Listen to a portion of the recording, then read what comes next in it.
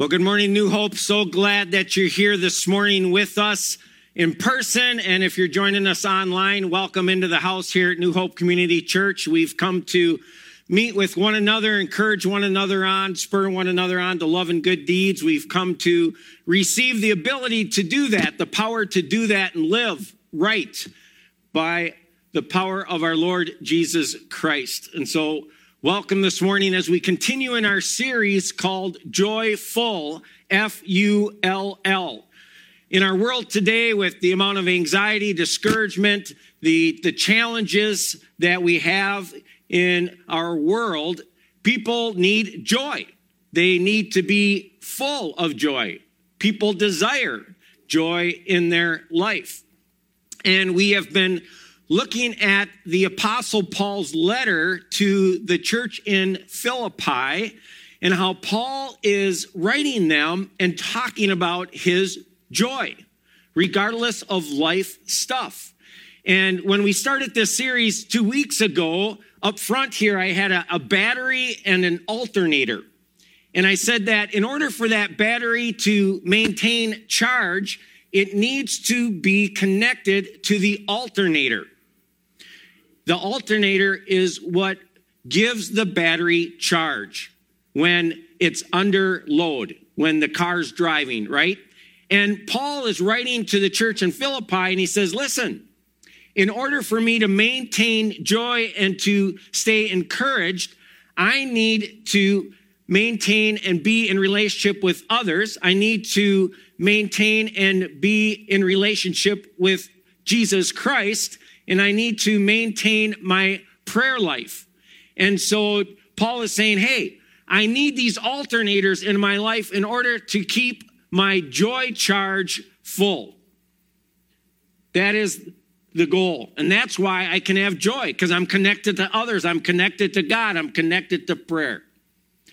Last week I was in Isani and I brought in my luggage. I brought in some luggage. Thank you.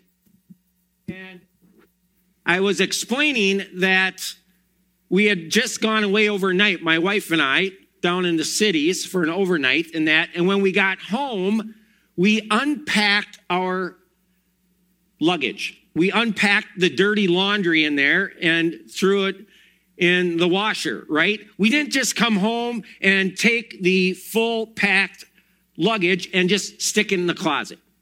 And I talked about how oftentimes when we're walking through trial and that, oftentimes we just sit it in the closet. We never unpack our trial. And then it just gets there and it gets stinkier and stinkier, just like if you came home from an overnight or vacation and you didn't unpack your luggage. You just threw it in the closet. I mean, who does that? Nobody does that. It's odd. But in Paul's letter to the church, he's talking about how he unpacked his trial, about how being in chains in Rome, in prison, and how as he unpacked that trial, he realized that trials bring triumph in our lives. That when something is taken out of our lives because of a trial, God brings something else in. He does this miracle math. He takes negatives, he adds them up to positives. The Apostle Paul said, man, I learned in trials that my trust grew as I unpacked my trial, my luggage, right? And then he realized that I learned that through trials, there was great togetherness, that I was connected with others that encouraged me, helped me walk through this trial. And so throughout this book of Philippians, we are getting this picture of how is it we are to live with joy and be full of it, regardless of the world we live in. And so this morning, I want to talk to us about how we are to live, and are we going to live like a jerk, okay, or are we going to live with joy? You know, I didn't get this shirt for my birthday or Father's Day or whatever, and that I actually had it made for today and that. But how is it we live amongst the world around us? Are we jerks, or do we bring joy into other people's lives?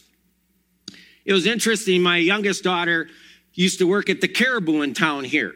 But she got discouraged working there because people were so rude and they were sort of jerks coming through the drive-thru, wanting their particular coffee. I know I'm talking to everybody in here, right? We all have our particular coffee, just like you all have your particular place you sit in at church, right? We're all in the same spots probably where we were last year, right? But we like what we like. And if it's off, we get cranky or we can become jerks. And she'd come home, she says, man, I just was getting tired of getting yelled at and people being rude, or people would pull around in that. They'd be halfway through their drink, they'd bring it in and say, this doesn't taste right. Something's off. And they're like, well, you already drank half of it. What do you mean something's wrong? And they'd want a new one. And obviously you had to mix them a new one and that. But who are we when we're out and about in other people's lives? Do we bring joy to their lives, or are we jerks to them? And this morning I'm focusing a little bit on illustration in the whole world of serving. You know, I heard oftentimes that Sundays are the worst days for servers. The worst days for waitresses or waiters to work. They don't like it. So I'm thinking, really? What? Really? And so I Googled the worst day to work as a waitress or waiter or servers. And truly, it is Sunday. Here's some of the blogs or the lines that I had. It said, servers hate Sunday, an indictment on Christians. And all servers agree. Sunday crowds are the worst. Why Sunday is the worst day for servers. Read that on a food blog and that. And this is what they say. The servers say, you get these big church groups that come in. You get these big parties come in, a variety of families together, and then they all want separate checks, okay? But then with that, they bring kids. And so sometimes the kids can get real messy, mess things up, just not tables, but the floors. So it just takes extra. They get cranky because in a larger group, usually they're hungry or their kids are hungry and that. And when you put in a big ticket, like with, a dozen people, it just is naturally going to take longer to prepare the food and get all the food and the orders and the drinks and all those kind of pieces out to them. And so they get cranky. And then typically, honestly, they don't tip that great. Matter of fact, one server I read said, hey, if you're only going to tip 10% because that's all you do at church, well, maybe you should give more at church, or just go through a drive-through, whatever. These comments, right?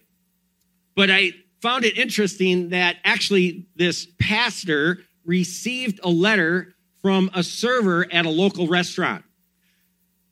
A variety of his congregants went in. They went in right towards the end of the day when they were just ready to close. And they demanded that, hey, you're still open, you should serve us. They stayed extra long, made a total mess, left no tip, but they left invite cards to the church. Yeah, I'm glad you're understanding me here. That's just, I'm glad you didn't cheer or something, that kind of thing. And so obviously the server knew who to write the letter to, right? And the pastor read the letter in the service, which is good for him, right? And I'm not saying you people are like this, right? But I'm saying we're like this at times. We need to be careful in how we're going to live, right? Are we going to be jerks when it comes to people's lives, or are we going to bring joy to their life, right? One server said this: I realize big groups, split checks, kids making messes, people being cranky and not getting tipped will all be part of the job. But Sundays have all four of these things all shift long. I think it would be nice if Christians would make Sundays the best days for servers to work. How inspiring would it be, and a great way to testify if servers did not dread working Sundays because those they waited on were so nice and generous. I mean, there were on some of these sites, hundreds of comments about this issue. And so how is it we're going to live, right? Are we going to live as jerks, or are we going to bring joy in people's lives? In the Antarctic summer of 1908 and 1909, Sir Ernest Shackleton and 3 companions attempted to travel to the South Pole from their winter quarters. They set off with 4 ponies who were carrying their gear. But weeks later, the 4 ponies died. Rations were exhausted. And so they turned towards their base, their goal unaccomplished. Altogether, they trekked 127 days. On the return journey, as Shackleton recounts in his book, The Heart of the Antarctic, he said the time was spent talking about food, elaborate feasts, gourmet delights, sumptuous menus, as they staggered along suffering from dysentery, not knowing whether they were going to survive. Every waking hour was spent thinking about, talking about, wondering about food.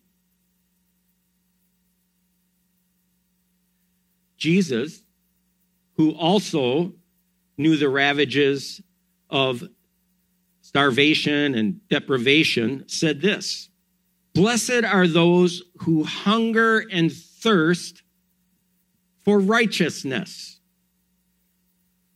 Now we can understand Shackleton's obsession with food, right? They were starving, which offers a glimpse of the passion and the desire that Jesus wants for us when it comes to pursuing righteousness.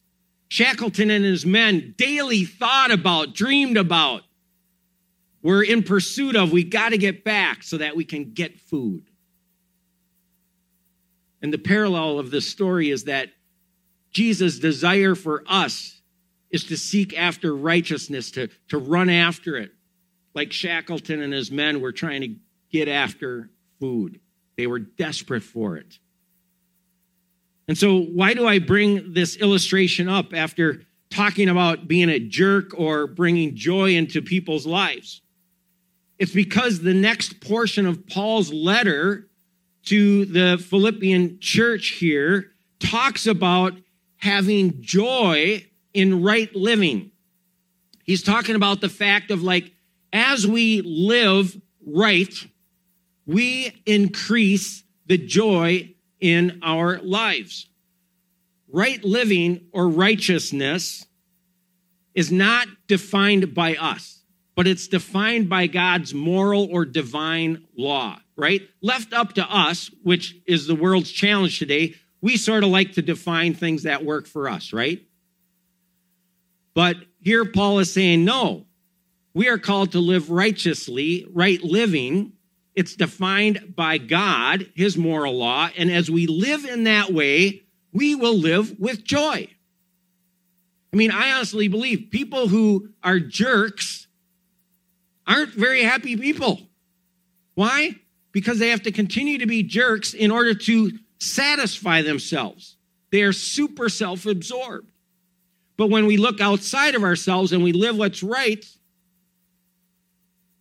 we are filled with joy.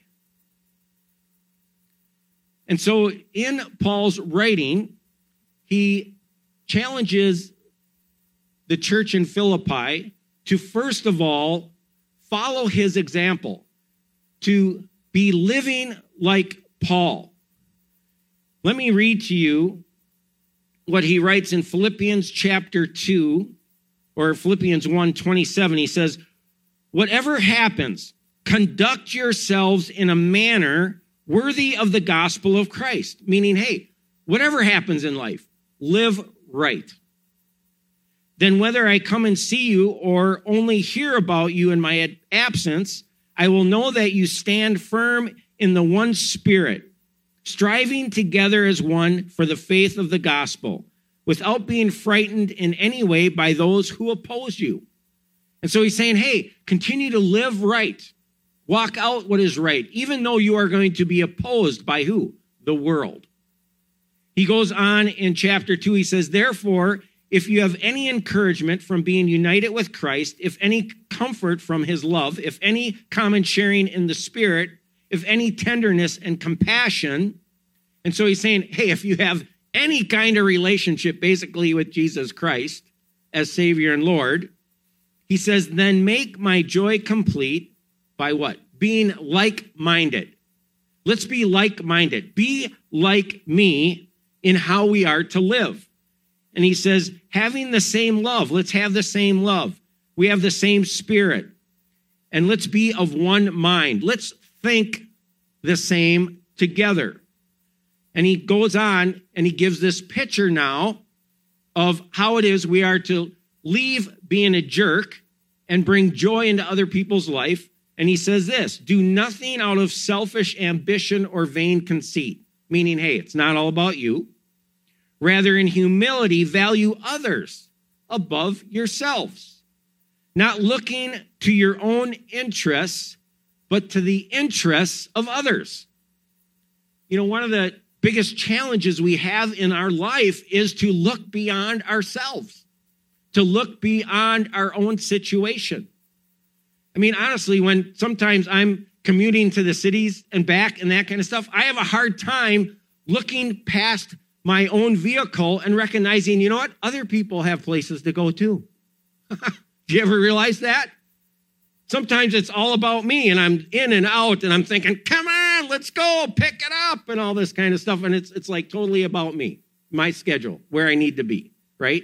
And my comfort in the drive. And I don't realize that, wow, all these other people have life too. And they got stuff going on in their life as well. Because we can so easily become self-absorbed.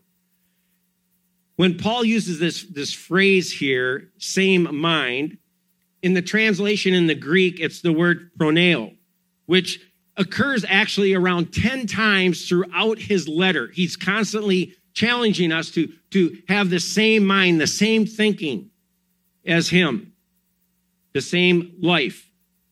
And he's challenging them to adopt this mindset, to leave their current mindset of being self-absorbed, of just looking out for themselves or, being a jerk, and just saying, hey, adopt this new mindset where you're actually now looking to the interests of others and you're bringing joy into other people's lives. Because as you do that, you'll be amazed that you are going to be bringing joy into your life as well. And so what Paul is asserting here is that if the believers live in this right way, they will gain the most from life. They will gain the most from life. And this actually fits the paradox Jesus stated about life, that if we want to gain our life, the best way to gain it is to lose it. In Matthew 16:24-25, Then Jesus said to his disciples, if anyone wishes to come after me, he must deny himself, take up his cross, and follow me. For whoever wishes to save his life will lose it. But whoever loses his life for my sake will save it. And so Paul is challenging the church in Philippi to adopt this new mindset, to think differently, and in thinking differently, to act differently as well. And to leave a life of being self-absorbed, all about us. If things don't align with exactly what we need and want, we can easily become jerks, as opposed to bringing joy in life to other people. But Paul starts with himself, but then moves on and then goes to Jesus.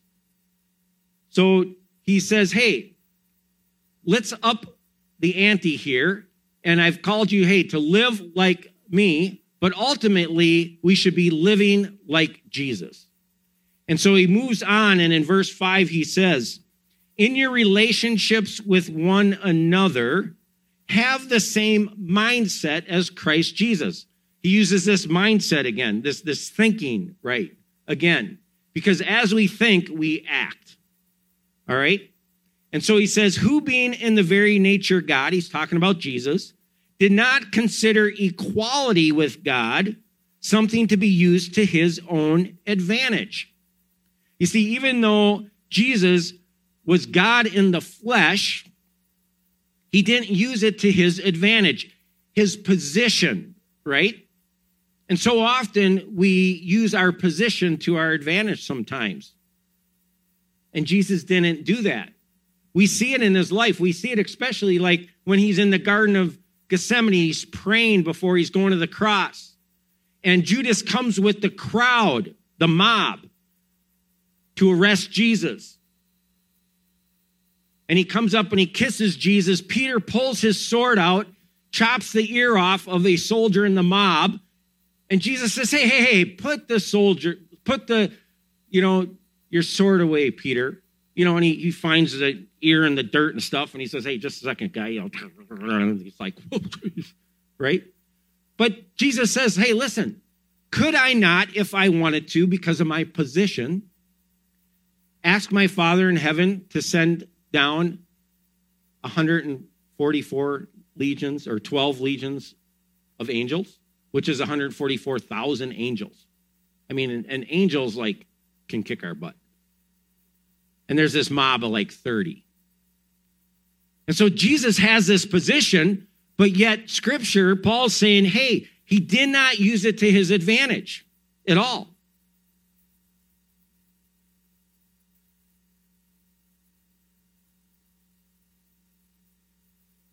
I love what this server says. This one server, restaurant, says, entitled Christians always make me so sad, yet I understand how one can get that way. It's easy to fall into the trap of considering yourself holier than another person, or therefore treating them as less than you. God calls us to be as humble as we can be. Everyone would do good to include the litany of humility in their daily prayers, no matter their personal beliefs. Wow. This is a reflection from a server who's experienced jerky Christians and their take on that. And so when Paul is talking and writing about Jesus, who had the very nature of God, yet didn't use it as his advantage, he goes on and he says, rather, he made himself nothing by taking the very nature of a servant. He went from the highest to the lowest, being made in human likeness, and being found in the appearance of a man, he humbled himself by becoming obedient to death, even death on a cross. And so he made himself this servant. And so I believe when we go into a restaurant, and I'm just using this as an example of anywhere we should go, that we should actually outserve the server in that instant. We should outserve the server. We should use kind words in our interaction. We should be patient as they serve us because we don't know what's going on in the kitchen or if they're low on help, which is the case today usually. We should clean up our table before we leave. And so it makes it easier for them. They notice that. We should tip them well, or we should at least tip them on what is normal. And then we should be thankful to them or compliment them if they've done well. Give them a compliment on a job well done. This is what Paul is calling the church to be servants, to bring joy into other people's lives, and not to be jerks. I find it interesting that Jesus left heaven to serve us, and look how he was treated by the religious people. Not good. Just like some of these restaurant servers, waitresses, and waiters feel like when the church people walk through the door. They don't feel like they're treated very well at all. I mean, if Jesus blogged or posted on Instagram during his day, he maybe would be saying some of the same things that these servers are blogging and writing about when it comes to Sundays. And so Paul's whole challenge here to the church is look at how you're living. how you live, if you pursue righteousness, in your pursuit of righteousness, living right, you actually will be joyful. You'll bring joy to your life, because if we're going to live as jerks are not joyful. And so he's saying, live like me, look at my example, but ultimately, let's live like Jesus lived and follow his example of a servant and how he brought joy into people's lives. And then he goes on and he says, if we do this, then ultimately we will have this lifestyle. We will be living like stars, he says. In Philippians chapter 2, verses 12 on, he talks about how if we live like he has lived, if we live ultimately like Jesus has lived, then we will be living like stars.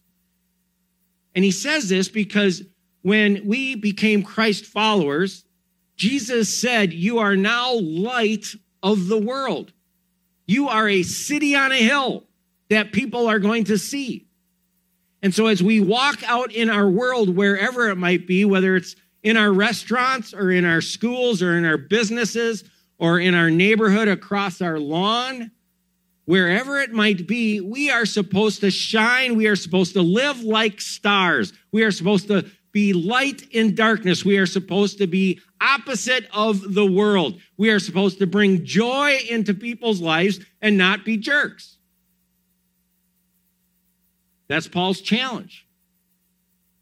And so he goes on and he says in verse 12, therefore, my dear friends, as you have always obeyed, not only in my presence, but now much more in my absence, continue to work out your salvation with fear and trembling. Hey, continue to grow in your relationship with Christ. Continue to grow in your transformation. Continue to be less of a jerk and bring more joy to other people in your life. Get to that tipping point where maybe 51% of you is now bringing joy into other people's lives and you're only 49% a jerk.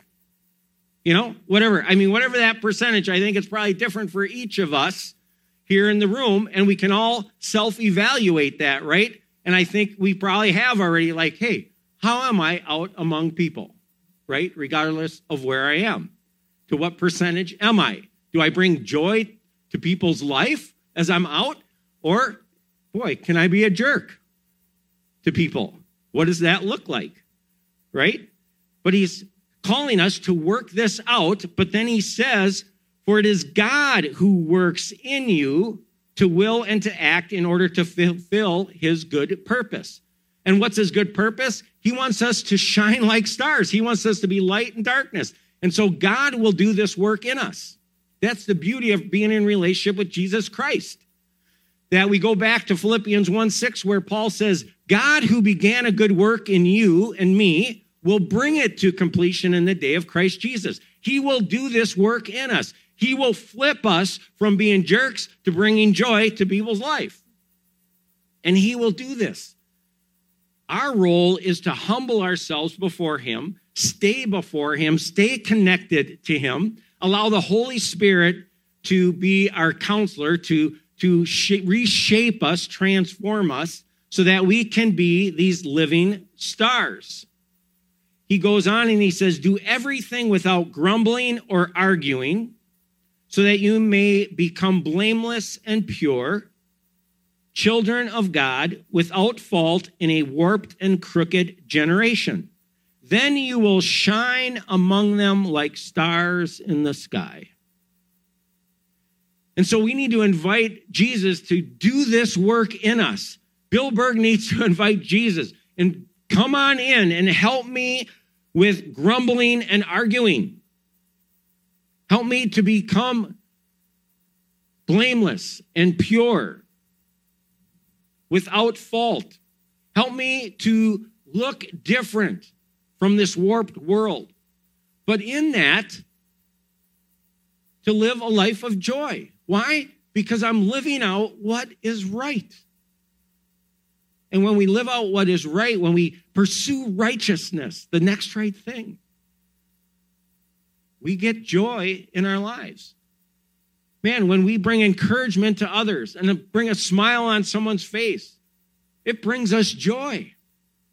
But if we're a jerk, it's like a disease in us, depletes us. And so Paul is challenging the church. And he's saying, hey, be more like me, but ultimately, beyond me, live like Jesus.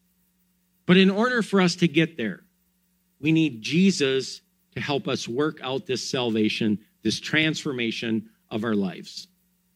The other day, I Googled Olympic coaches and Olympic athletes because I was curious if there ever was an athlete in history that made it to the Olympics without a coach. I was just curious, like these natural born athletes, they had what it took, the discipline, the encouragement, whatever, and they made it to the Olympics. And the articles I read, there's not one Olympic athlete who did not have a coach. And why is that? Because they wanted to become Olympic athletes. They realized that if left to themselves, and they were going to coach themselves, that in the end, they were going to just end up looking like themselves. But if they wanted to look, act, and perform like an Olympic athlete, they were going to have to hire an Olympic coach to get them there. And that is so true for us. That is what Paul is saying here. Hey, we got to work it out. The Olympic athlete has to work it out, but they need a coach to work it out in them and to train them and to encourage them and to help them to get to look like that Olympic athlete. And so my encouragement to each one of us here this morning is, hey, let's continue to work out our salvation, work out our character, get rid of being a jerk and bring more joy to everybody's life that we interact with. But the only way for us to do that is to continue to invite in our coach, the Holy Spirit, to transform us, who represents the presence of the Lord Jesus Christ in our life. And so my encouragement to each one of us is that Paul is writing us here and he's saying, listen, there is great joy in living right before others. I love what Mother Teresa says. She says, never let anyone come to you without coming away better and happier. Speak tenderly to them.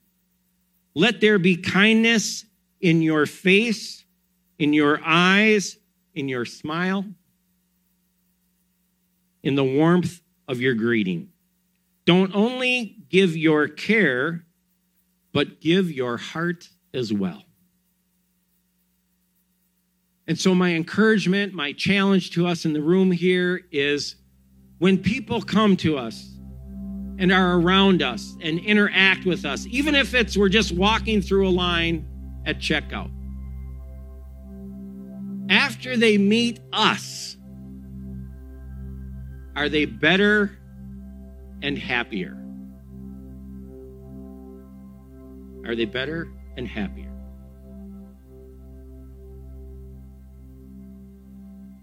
Are we living as jerks? Or are we bringing joy into the world around us? I can answer that for myself. I have to do some deep digging and reflection for myself. And I'm encouraging you to do that as well for yourself. Because ultimately, I believe, and I agree with what Paul's saying here, is that there is incredible joy by us living right and bringing that into other people's lives and leaving them better and happier. And so that's my encouragement to each one of us here this morning. Let's pray. Father God, we invite you to do this good work in us. We can't do it ourselves. We'll just look like ourselves. but help us to be shining stars among the world, light in darkness, within our families, within our neighborhoods, our businesses, our schools, our community as a whole. We invite you to do this good work in us. In your holy name, amen.